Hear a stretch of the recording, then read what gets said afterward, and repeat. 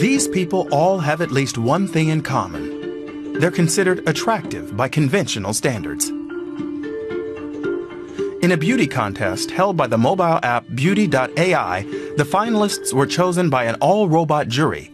The results guaranteed to be objective. Over 6,000 selfies were submitted from all over the world.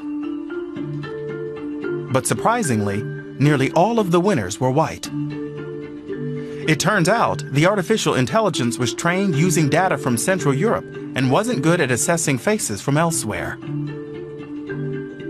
Joy Bolamwini is one of the leading AI researchers. She's sounding the alarm about serious discrimination.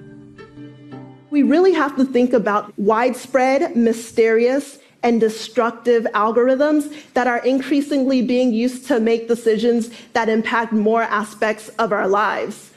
So who gets hired or fired? Do you get that loan? Do you get insurance? Are you admitted into the college that you wanted to get into? When recruiting new staff, a number of firms in Germany use AI software that analyzes the applicant's voice, body language, and word usage. Companies like HireVue claim this makes recruiting more objective, promoting diversity and gender equality. But experts like Lorena Jean-Palassi are skeptical. She analyzed 38 recruitment tools on behalf of the German government. A lot of this technology is based on theories that are disputed by sociologists and psychologists. And some of the theories were actually debunked long ago. I'm talking about concepts like the Big Five. The Big Five personality traits are openness, conscientiousness, extroversion, agreeableness, and emotional stability. The AI software puts candidates in these boxes and draws conclusions about their capabilities.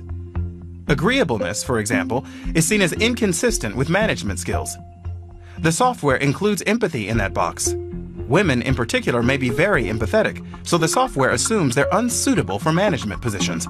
Plus, the Big Five traits are based on European and North American societies. In Asia, on the other hand, diligence is valued more highly. The software disregards that. The European Union uses one such tool, Cameo, for recruiting staff. But for now, it's leaving the AI function deactivated.